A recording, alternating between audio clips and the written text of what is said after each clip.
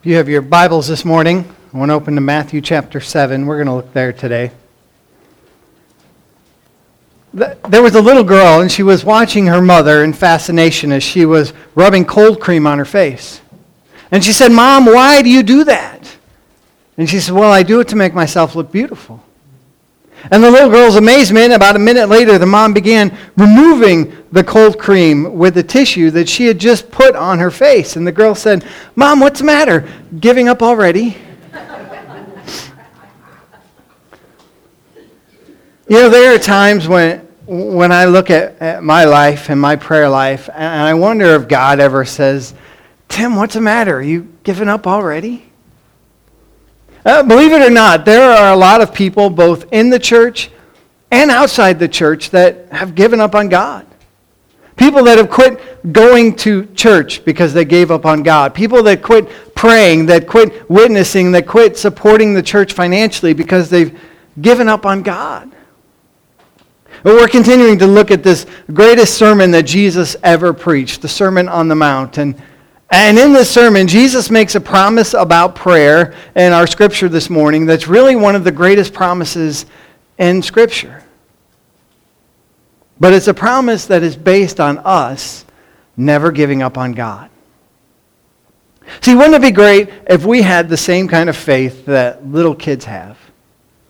I love looking on the internet. You can find these letters that children write to God. And they're funny, but they make you think. For example, from Jane, "Dear God, instead of letting people die and having to make new ones, why not just keep the ones we have now?" From Norma, "Dear God, did you mean to make the giraffe look like that, or was it an accident?" From Joyce, "Dear God, thank you for my baby brother, but what I prayed for was a puppy." And "Dear God, is it hard for you to love the people in this world? There's just 4 people in my family, and I can't do it." From Mickey, "Dear God, if you watch me on Sunday, you'll see my new shoes." From Larry, "Dear God, maybe Cain and Abel wouldn't have killed each other if they had their own rooms. It worked for my brother and I." And finally, from Eugene, "Dear God, the bad people laughed at Noah. They said, 'You made an ark on dry land. You're an idiot.'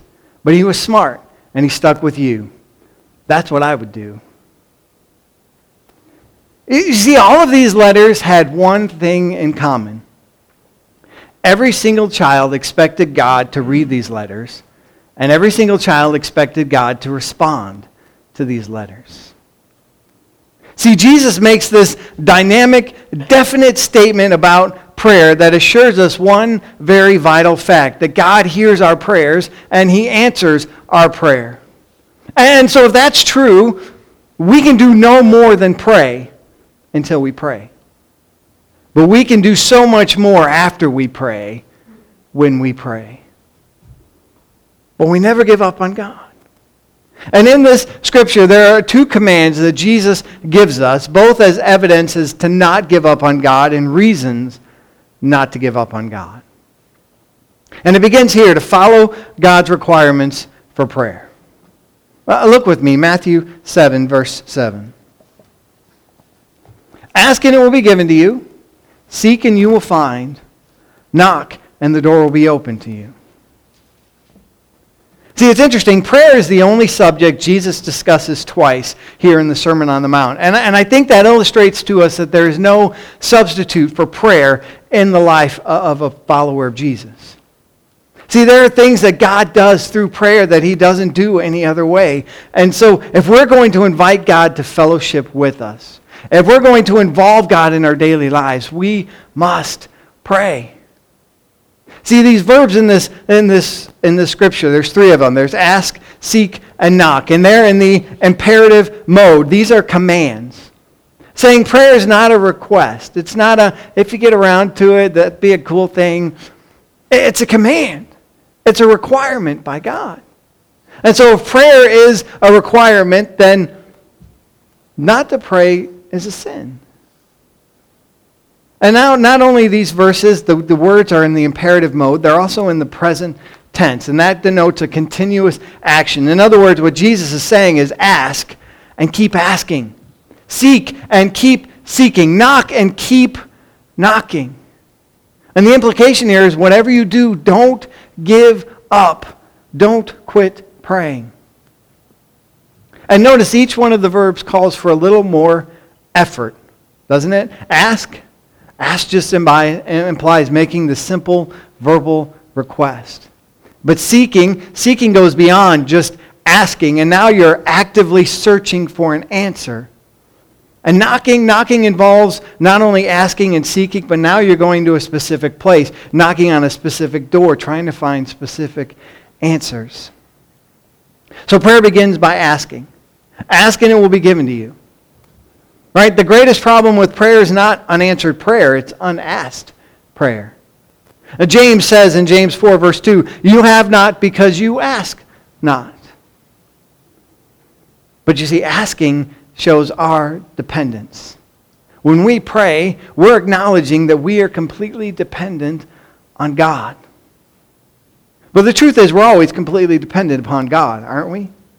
I mean, you never get so rich, you never get so strong that you can no longer have to depend on God. A heart attack can quickly tell a rich person how dependent they are on God. Right? One little cancer cell tells a bodybuilder how dependent they are upon God. And that's why we ask. We ask because it expresses our dependence upon one who is greater. So we ask, and then we move to seek. Seek and you will find. And that expresses our desire. Because there are times when we need to pray when we don't even know what we're going to pray for. We don't even know how to pray. And so seeking, it becomes this deeper level of prayer. I mean, when you ask, you know exactly what you're asking for. But when you're seeking, you're just trying to find what it is God wants for you. Or what it is God wants from you. Paul talks about this prayer in Romans 8, verse 26. He says, the Spirit also helps us in our weaknesses. For we do not know what we should pray for as we ought. But the Spirit Himself makes intercession for us according to the will of God. So we seek and then we knock. Knock and it will be open to you. That expresses our determination. You know, I was thinking through this week, and Gage and Xander really popped into my mind, especially when they were younger. And I'm sure any and all of you parents, you can understand where I'm going with this. See, if Gage and Xander, especially when they were little, if there was something that they wanted, what would they do? They would ask whoever was closest. Mom, can I have a cookie? Dad, can I have that? Mom, can you give me that? Dad, can I get that? Dad, Mom, we want... They would ask us for it. And if we weren't answering them right away, what would they do? They'd keep asking, right? Dad, did you hear me? Dad, can I have that, please? Can you give me that? Dad, please, can I? They'd ask. And now if Gage or Xander wanted something and we weren't standing nearby, what would they do? Well, now they would seek. They would wander all around the house or wherever we were, trying to find one of us. So that they could say, Dad, can I have that cookie? Mom, can I have this piece of candy? Dad, can I have that? Mom, can you give? And they wouldn't quit seeking until they found us. And now every once in a while, if Amy or I or both of us needed a few moments of quiet, now we never did this. I'm sure you parents never do this. But if you needed those moments of quiet, you would go into your room and you would shut the door. And you would be very quiet, hoping they wouldn't find you. But they would seek. And they'd finally figure out where you were. And what would they do?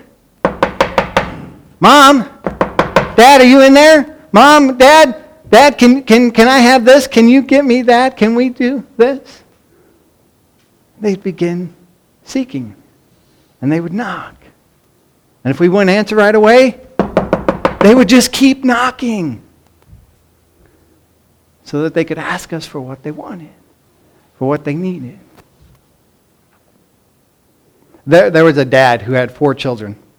And he would sometimes get tired of the endless noise and the dirty diapers and all the toys scattered everywhere and the fussing and fighting. And so sometimes to get a few moments alone, he would go into his bathroom and he would take a shower.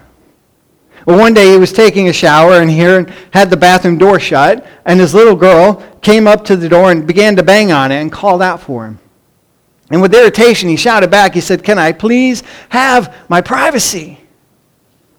Well, the knocking stopped for a moment, and he kind of breathed a sigh of relief, and then the little voice came back and said, "Dad, where's your privacy? I can't find it."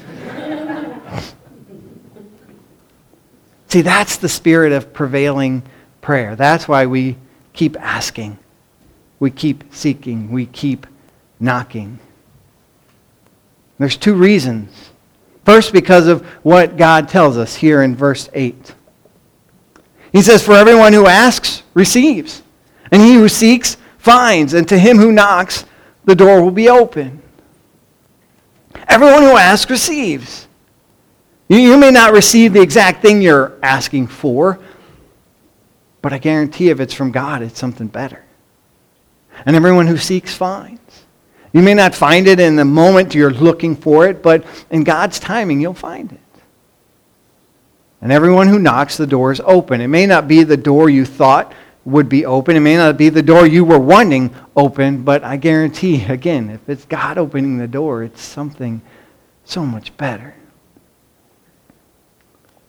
But not only because of what God said should we continue to pray, it's who God is.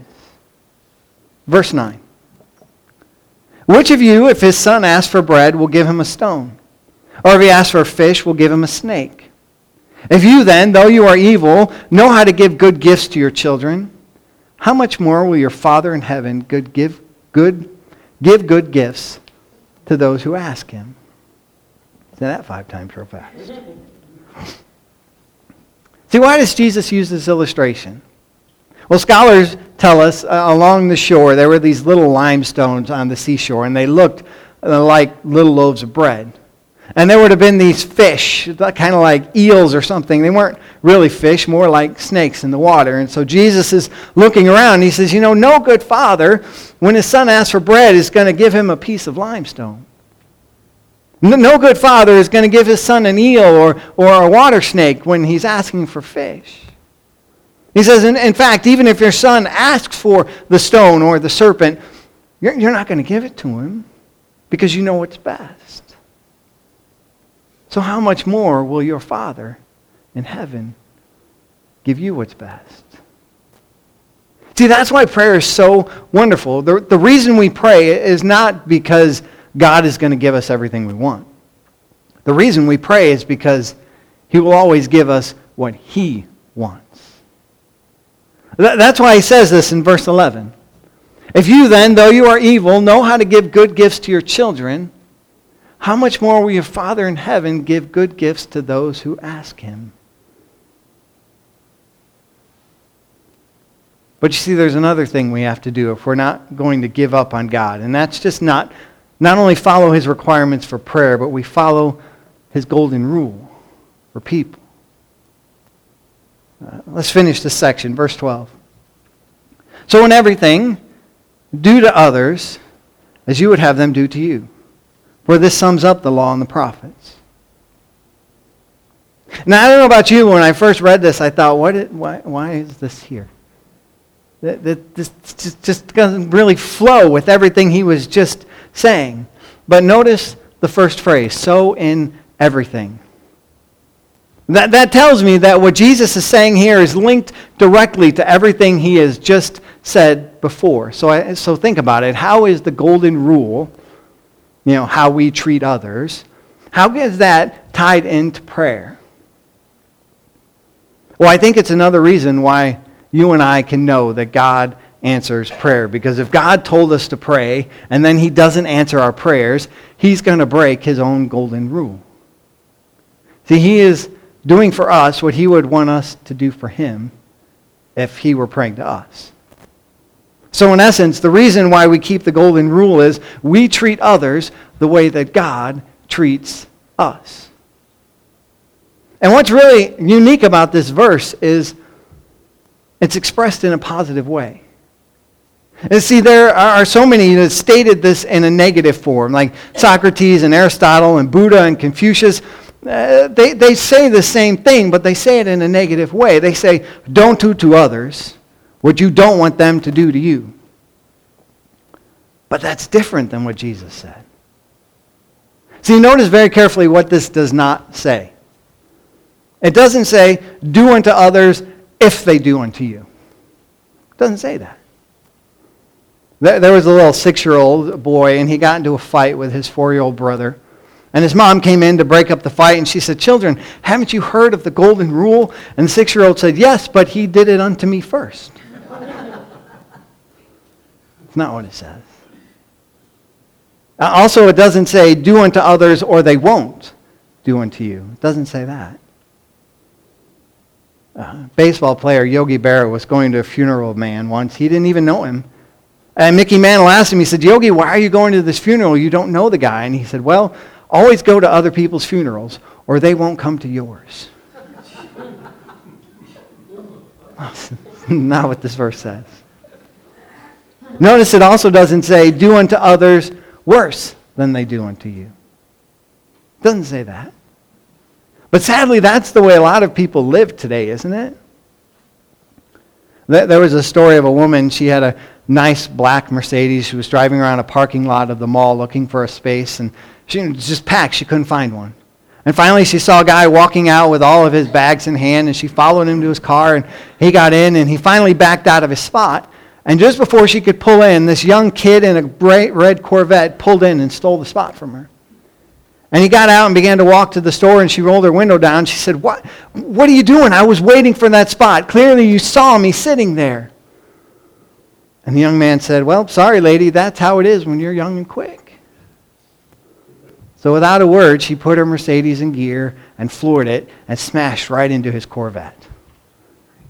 And she backed up and she started to leave, and the guy just looked at her, and she said, sorry, that's how it is when you're old and rich. See, that's not what the golden rule says either. Now, the golden rule says, therefore, whatever you want men to do to you, you do also to them.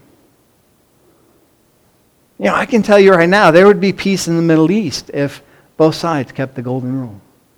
There would be peace in our nation if all sides kept the golden rule.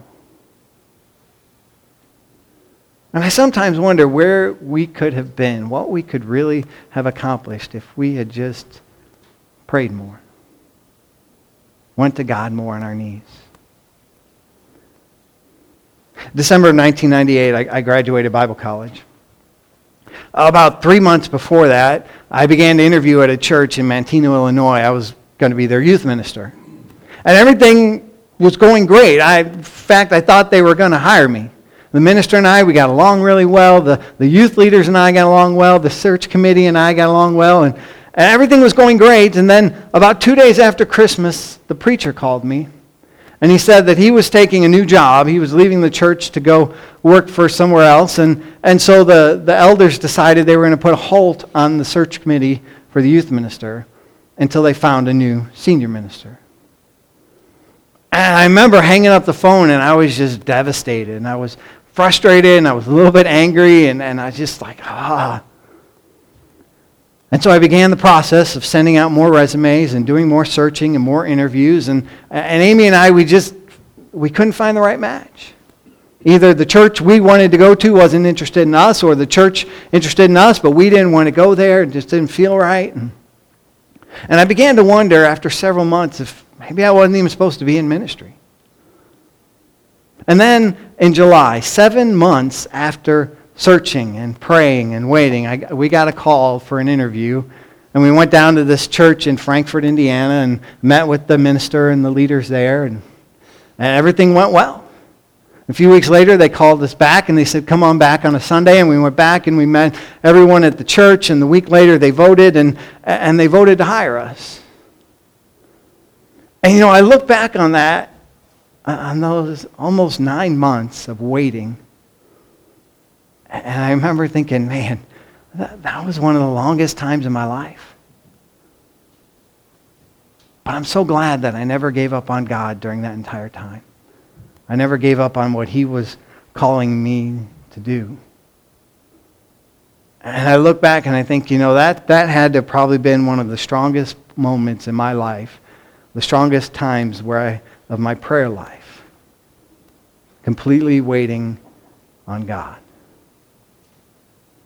And I could stand up here and I can give you a lot of other instances to prove what I'm saying. I'm sure most everyone here could stand up and give your own stories of times when you know that God never failed you.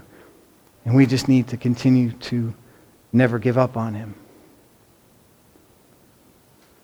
But don't give up on God. Because he never fails. And the greatest news of all is he never gives up on you. So this morning as we close, let me just ask, do you feel like, is there a moment in your life when you feel like you've given up on him? Or maybe you feel like he's given up on you. And you just need to come back. To come back and surrender to him. Or maybe this morning for the first time you need to come to God and to give him your life. If that's what you need to do, I invite you to come. Our invitation hymn is 655. Please stand with me as we sing.